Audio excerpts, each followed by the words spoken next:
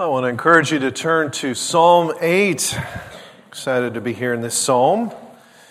Lots of songs, even the prelude, or not the prelude, but the offering that are based on this psalm.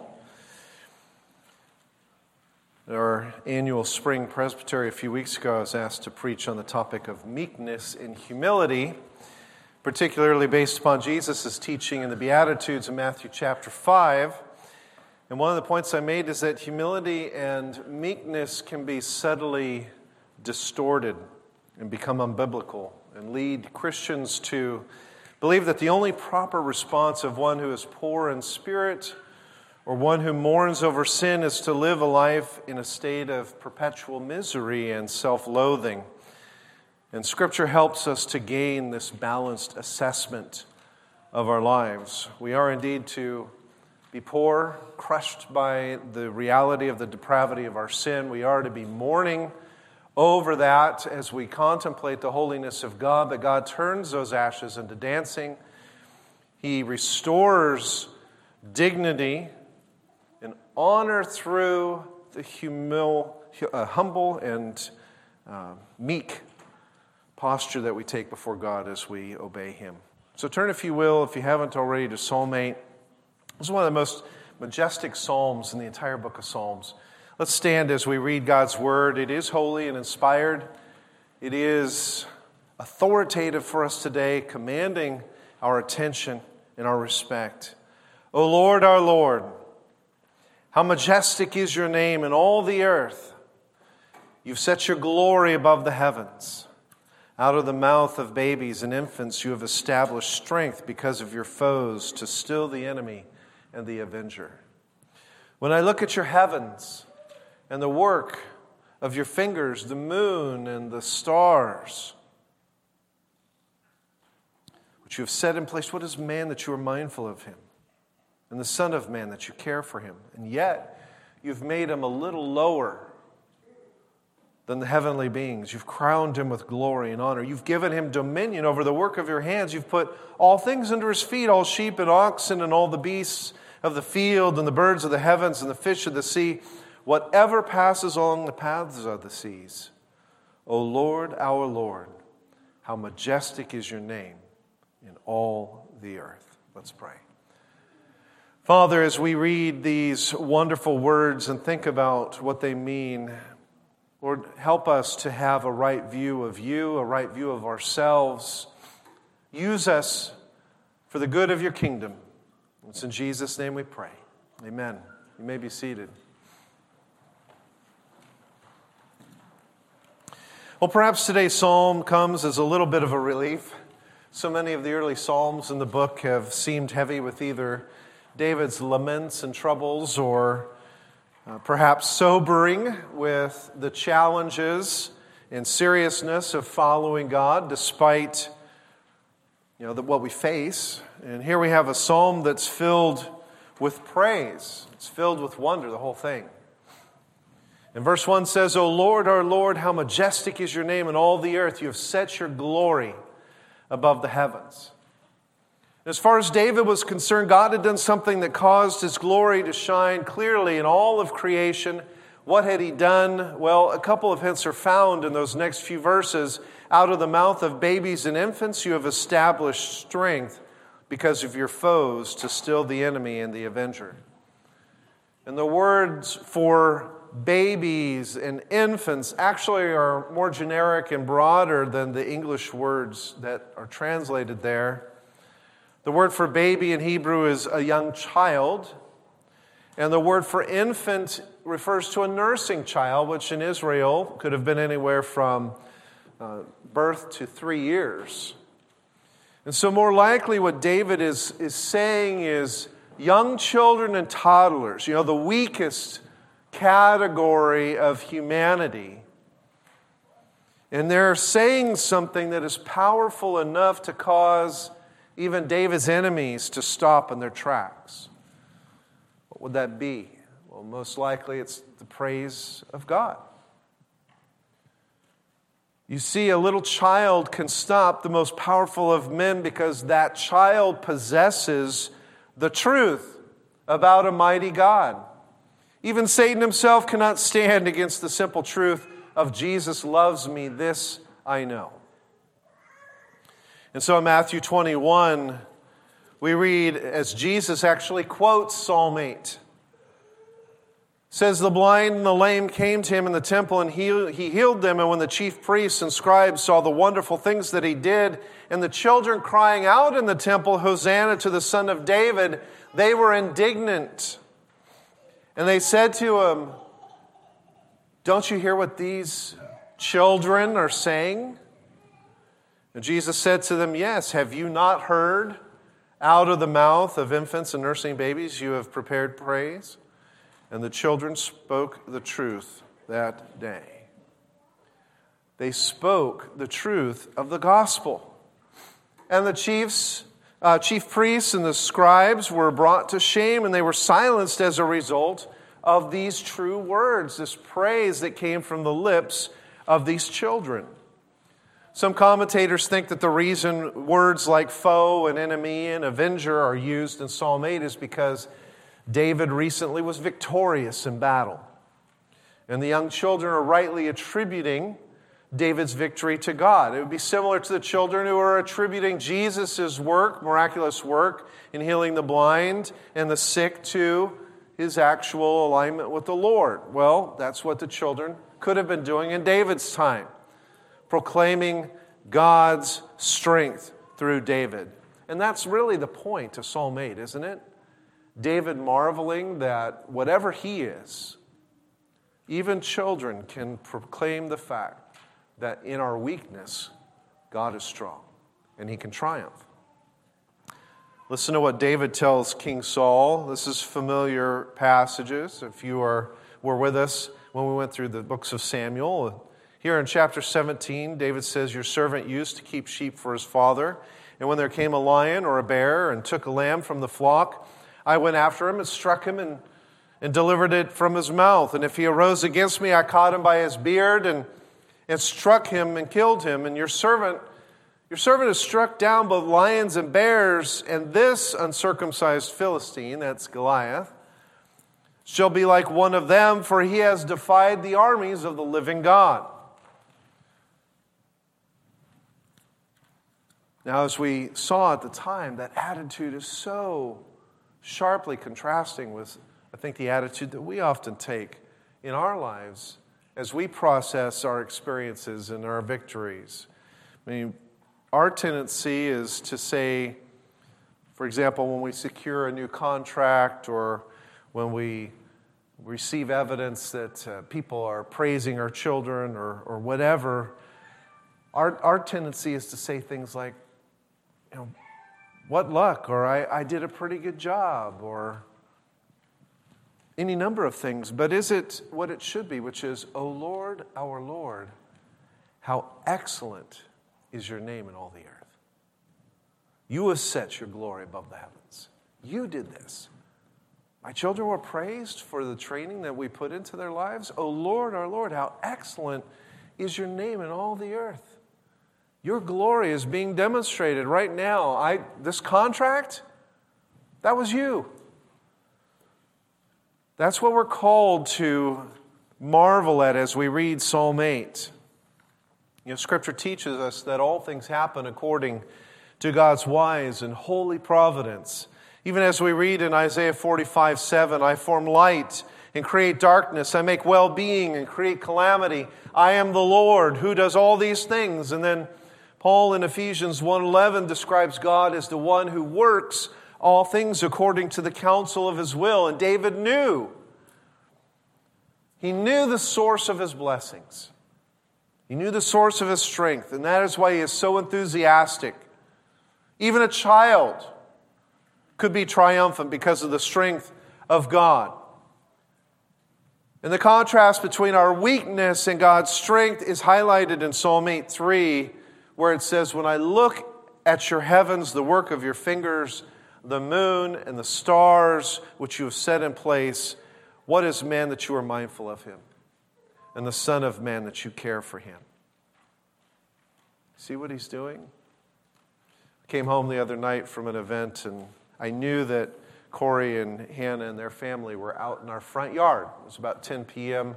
I knew they were coming out to look at the meteor shower, so they had planned to wake up their sleepy children and go out, lay out in the grass, and look up at the meteors that were falling that night. It was a dark night.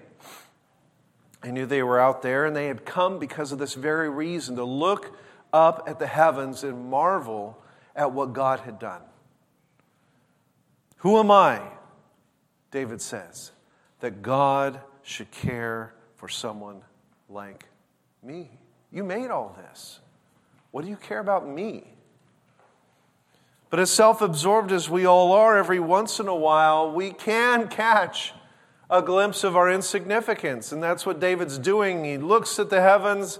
He says, what is man in general that you are mindful of him? We were back east, as you know, a couple weeks ago, and we had the opportunity to walk through two famous graveyards. One is in Savannah, Georgia. It dates back to the early 1700s. And some of the more famous individuals, including the first governor, Edward Telfair of Georgia, are buried in these lavish marble tombs.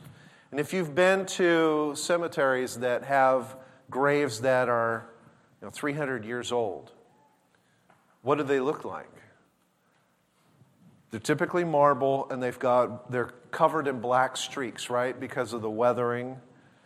And the lettering, you can hardly read them. We had to keep pulling up maps to say, okay, so who's buried here? Because you can't, just the passage of time has worn it smooth. What must have been beautiful tombstones and grave markers and memorials have really become nearly unreadable and even to some extent unattractive with all of the black weathering. But what has time done? It's shown that they weren't as important as either they or people around them thought that they once were. You realize that most people don't know the first names of their great-great-grandparents.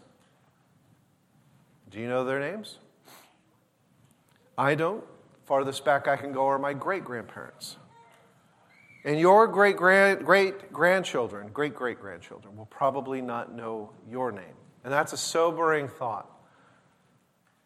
That the memory of our lives so quickly fades from the world. And it's sobering to realize that the universe doesn't revolve around you. That's sobering.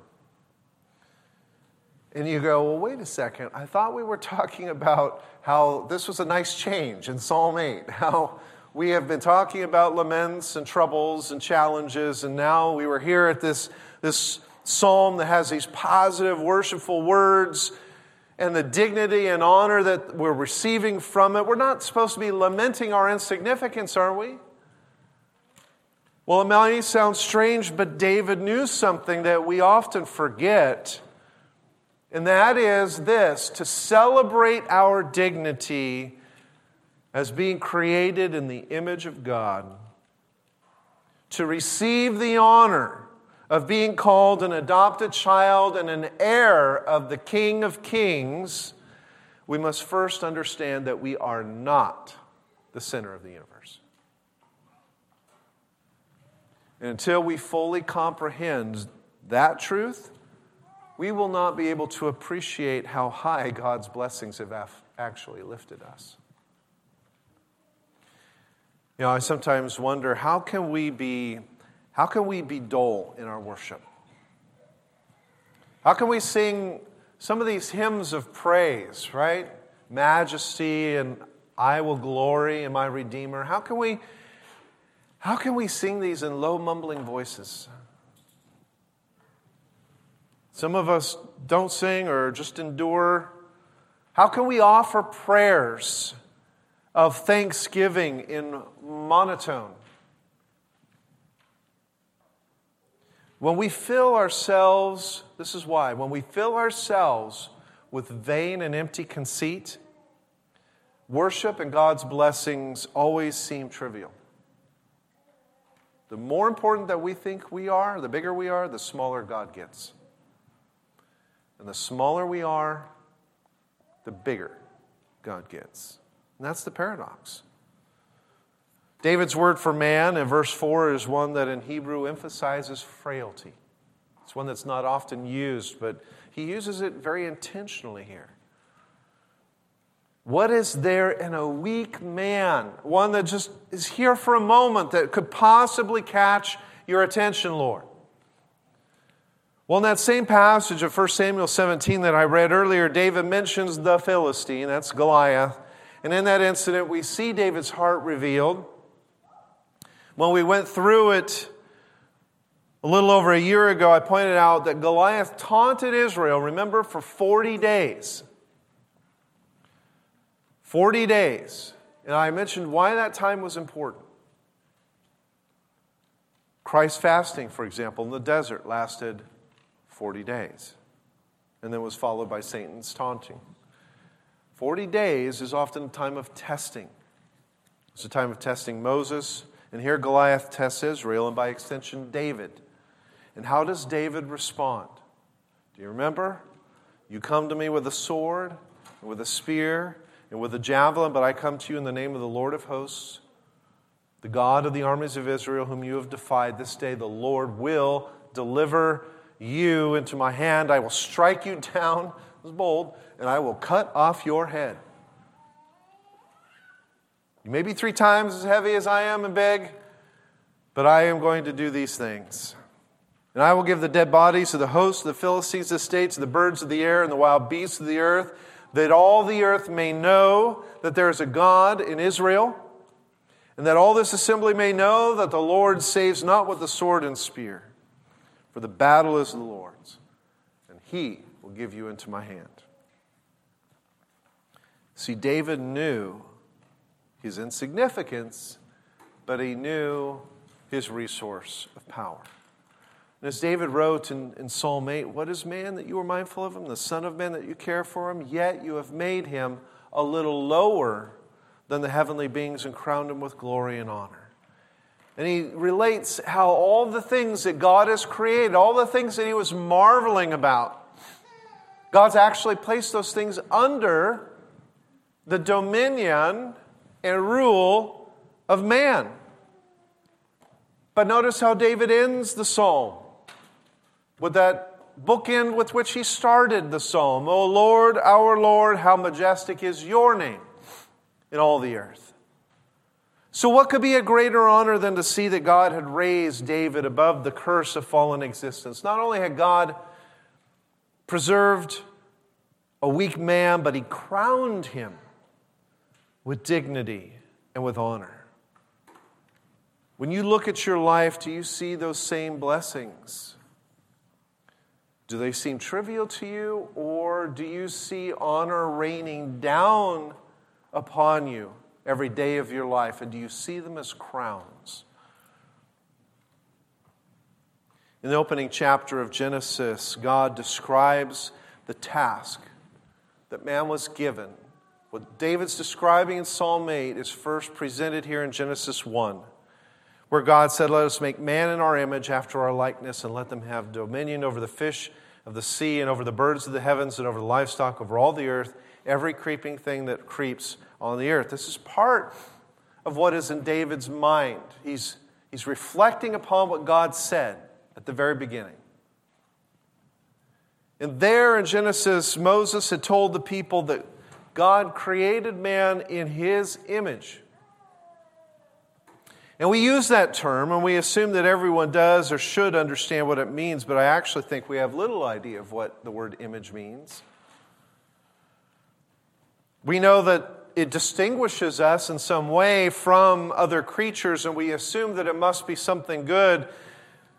But what precisely does it tell us? Well, first, the word image is humbling, and in the ancient world of the Old Testament, the term was used for a statue or a figurine. It was used to describe this three-dimensional representation of a person or a thing, but the statue is not the real thing.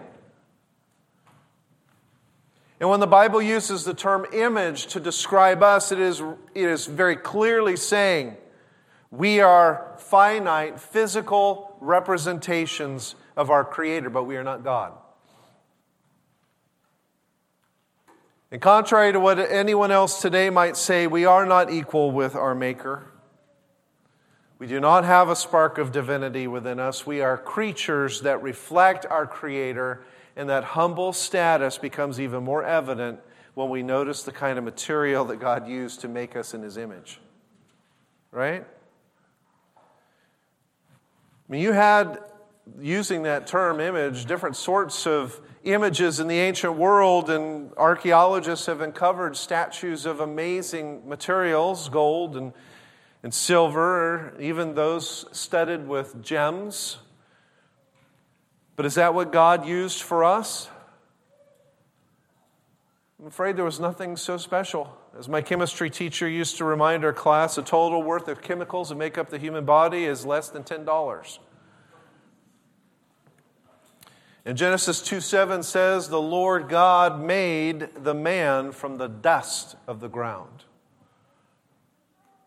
So, no, it was not some diamond-studded image. It was not like the 90-foot-tall gold, silver, bronze, and iron statue of King Nebuchadnezzar in the book of Daniel. It was a clay figure. And Genesis 1, though, is written during a time of the great pharaohs of Egypt and the emperors of Samaria and China and those civilizations. There were commoners and there was royalty. And in most of those civilizations, the kings or emperors were considered divine. And we encounter that type of class distinction and separation, caste systems, even in our own time. Less than 100 years ago, Hitler's Germany eliminated 6 million Jews because they weren't of the supposedly superior Aryan race. And there are racists of all colors in all countries and continents that treat other groups as inferior because they think of themselves as above. Even mothers aborting their children because their babies would interfere with their personal freedom, or children neglecting the needs of their aging parents. We have all kinds. It doesn't have to be color or ethnicity. It can be economic class. It can be age. And that's why when Moses says that all people from the Pharaoh down to the slave are descended from images of clay, he is saying that every person not only comes from the dust of the ground, but in the big picture of life is insignificant and equal. And let me add one more thing to this thought. The people Moses is talking about in Genesis 1 and 2, who were they? Adam and Eve, before the fall. Before there was disease and death. It's not as if they started out being made of gold and were transmutated into clay after the fall because of sin. No, God made Adam and Eve from the dust of the ground from the beginning. And if our perfect parents were such humble creatures, how much more are we? And so with those thoughts in mind, consider this. God did not make Adam and Eve in the image of rocks. He didn't make them in the image of trees or animals. There was nothing so common in the design for us, for instead God carefully shaped the first man and woman so that they were in His likeness. And that makes us creatures of incomparable dignity. You know, I'm not going to take the time to describe what that likeness is intended to be, whether physical or spiritual. I think most of us would agree that what's most significant in that is the spiritual likeness in which we are created. And yet, the point is that we were made in God's likeness. God's likeness. And so, even as I mentioned, every major early civilization in which the king or the emperor was considered divine by saying that man was an image and made from the dust of the earth. This may have brought royalty down to the level of the commoner, but by saying that men and women, every single one of them, were created in the image of God, this also brought the commoner up to the level of royalty. And in the ancient world, the commoner had no such value, no intrinsic dignity. It was the common man's destiny to suffer and die for the gratification of kings. That's why we see these labor gangs that are building the pyramids of Egypt. That's why we see the cruel enslavement of Israel in Egypt. How could the Egyptians or the Ottomans or the Germans justify their attempts to destroy Israelites? The answer is simple. Because in their mind, these groups of people possess no worth. For Egypt, the Israelite shepherds were no more valuable than the sheep that they herded. And that is the same philosophy that we have in our own time period. Darwinism, survival of the fittest. They say the strong survive. And I've said this before, we vilify Hitler in the attempt to elevate the Aryan super race, but he is just the epitome of Darwinistic survival of the fittest thinking. If he had been able to get away with it, he would have been the perfect Darwinian. How was he different in many ways than the early European settlers who settled in North America or the imperial colonists who took over many of the African countries? All of these are forms of the principle that the fittest survive. And if we reject the biblical concept of dignity, where every human being possesses equal dignity, we inevitably arrive at that place. But the Bible says all people are royal images of God. Every descendant of Adam and Eve possesses the same honored status. And God bestowed great value and dignity not on a few, but on the entire human race. And so Moses affirms that dignity,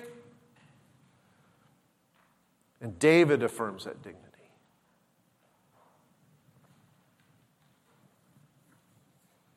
Moses, he's got the purpose in particular. He's speaking to the Israelites, and he wants them to remember these principles too. He's not just describing the treatment that the Egyptians had of the Israelites as slaves. He wants the Israelites to know how they should treat people in the future. He knew how easy it would be for the oppressed to become the oppressors. He knew the temptation it would be to mistreat the weak and the vulnerable, and that is why the law focuses so much on protecting widows and orphans and strangers. There would be no cruel caste system tolerated amongst God's people, and even the king would be under God's law. Servants were to be treated honorably. Judges were not to show favoritism to the rich and the powerful. Everyone, even the king, would be under the law, and all people were to be treated with the honor that they deserved as representatives and images of the invisible God. And so that is what David is marveling about in Psalm 8. We don't face the same culture that David or even Moses faced. Few modern people believe that dignity rests in kings. But today's culture may have exchanged those outdated notions for more democratic ideals, but the world hasn't stopped saying that some people are more valuable or important than others. Sure, the filters are different today, but the treatment is still the same, whether the standards on people's incomes or their educations or their good looks or their careers. But Psalm 8 offers good news to all those who don't measure up to those false modern standards. Your value does not rest in external circumstance. God, the creator of all, is mindful of you. He cares for you, He's made you a little lower than the heavenly beings and crowned you with glory and with honor. And I want to challenge you this morning to do a few things. First, look again at yourself, for God has declared that you are His royal image. You're not perfect. You're a humble creature made of clay, but you are more valuable because you image God. Discard the lies of the world and acknowledge that dignity. Second, remember, even as Moses was telling the people that the same truth applies to others, Christians are just as guilty of showing favoritism. And that's a temptation that you will face. We come to church on Sunday, we look around, and we fail to see God's images. Right? I've always appreciated C.S. Lewis's book, The Screwtape Letters. In fact, I have been amazed. I keep finding kind of books that were written. There's the Screw Loose Letters. I just discovered that was written a few decades ago. Screwtape Writes Again was written. You know, that book has really impacted our both the England and America and societies, but I appreciate this one part of the Screwtape Letters, and it's a book of advice, as you know, between a senior demon and a junior demon on how to keep people from becoming mature Christians.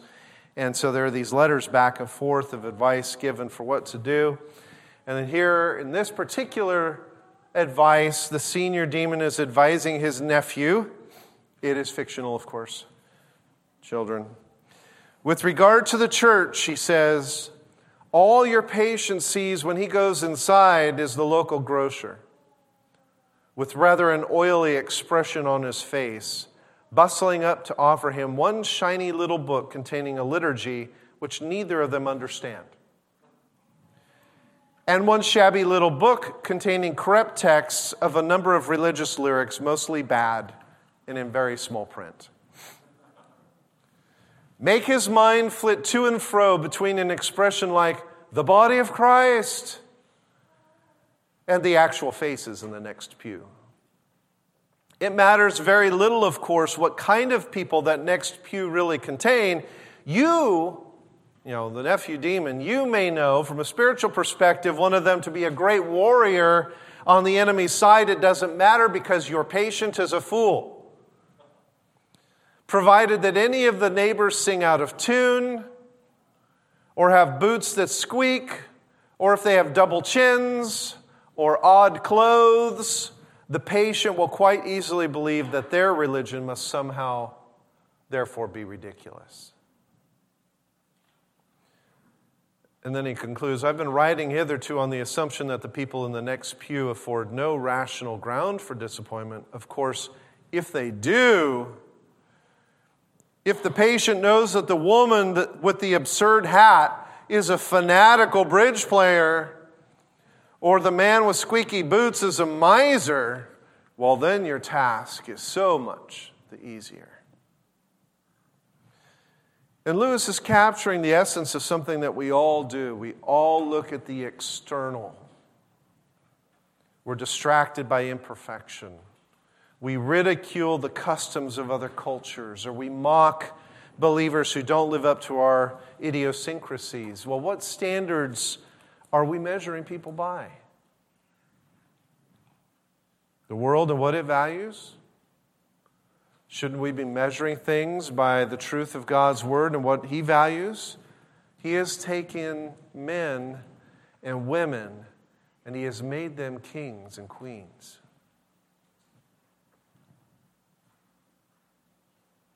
Men, you are married to images of God. And you may have been married for decades. And you may have grown to the point where in your mind your wife has taken on kind of a two-dimensional aspect of somebody that you know all their habits, you know what they do and say, and they've just become in your mind the mother of your children and the wife that you see when you get home, you are married to an image of God. Women, you are married to an image of God. When we devalue and diminish God's special creation by using the false standards of the world, by judging things by external appearance, and not by the truth of God's word, we unjustly attack his likeness and we dishonor him. And the book of James presses that point home in James 3 when it says, from the same mouth come blessing and cursing. We can bless our Lord and Father, but we can curse people who are made in the likeness of God. My brothers, these things ought not to be so.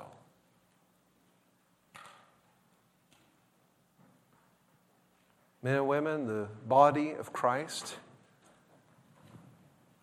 as the senior demon says, contains images of God. Why did God raise David to the pinnacle of human kingship? What made him unique? I hope we realize from this morning that it wasn't anything that David did, but what God did for David.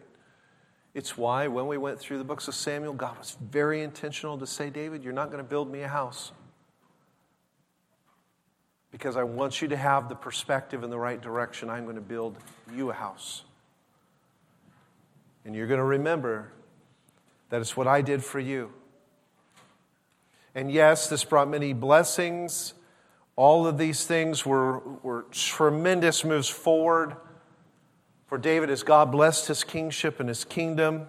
They were foretastes, though, of what was to come.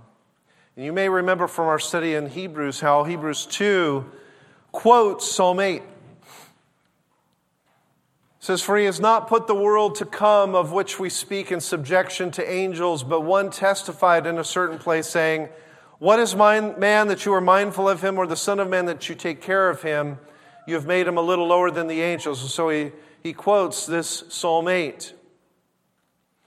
And the author of Hebrews reminds us that while Psalm 8 is partially about David's life, it's partially about you and me as men and women created in the image of God and given this incomparable, unmerited dignity and honor by the King of Kings who is mindful of us. Even though it is partially about that, this is ultimately about Jesus Christ.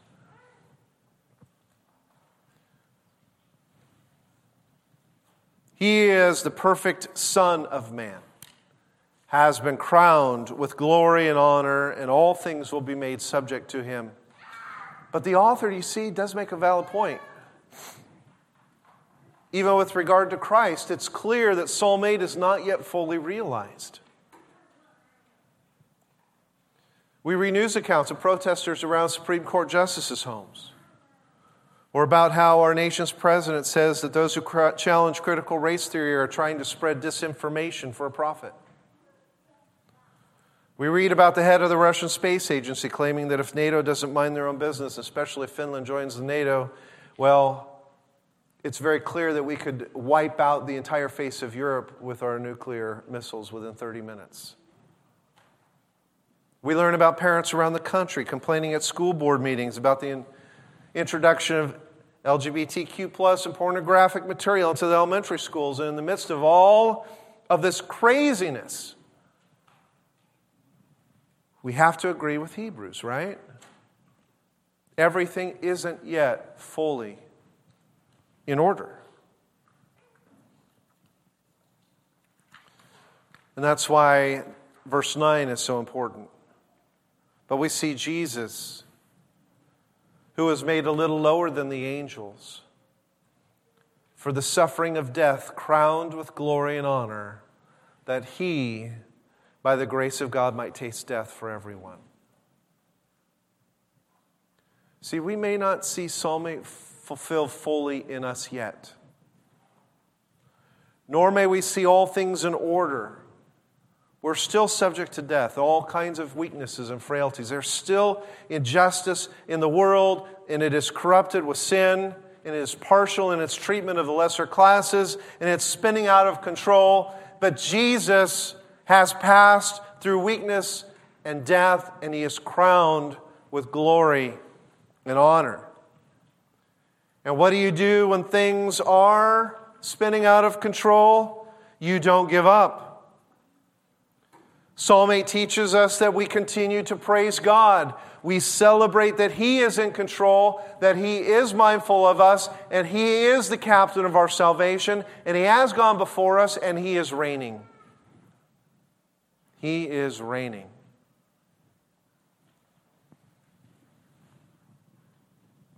And there will be a day that all are subject to Him and made a footstool at His feet. And as Hebrews 4 says, since then we have a great high priest who has passed through the heavens, Jesus the Son of God, let us hold fast to our confession. Psalm 8 is our confession. This is not a time for giving up. This is a time for holding fast. At the end of life, the living Lord will tell many people face to face the lamentable truth that their lives were a great yet insignificant performance.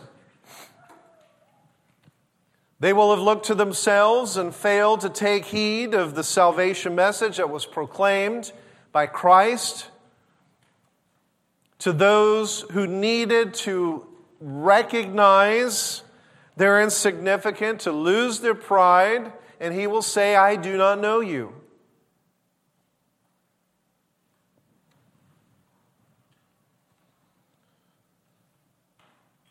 But friends, that need not be you. It does not need to be you. God has called you to the truth. You have a high priest. He has interceded for you. He is interceding for you. Every promise is yes in Jesus Christ. You have an inheritance. You've been made kings and queens and priests in God's kingdom. Don't judge even the world by external appearance. Judge the world by the truth. Jesus reigns. Amen? Amen. Let's pray. Father, I thank you for Psalm 8 and the reminder of how majestic your name is in all the earth. And then the contrast with how insignificant we are, your creation, but yet you made us men and women in your image. And yet you have called us to this great calling to take dominion of what you have made. Help us to remember those things, even as we find ourselves frustrated by what is going on around us. Help us to not be distracted by sin and perversity and fear. Lord, help us to remember who wins. Help us to remember that Jesus has already tasted death and passed through the heavenlies and is now our high priest and our king. And Lord, let that free us to worship you as David did in Psalm 8, to give you the praise and glory and honor that is due you for every success that we have. It's in Jesus' name I pray. Amen.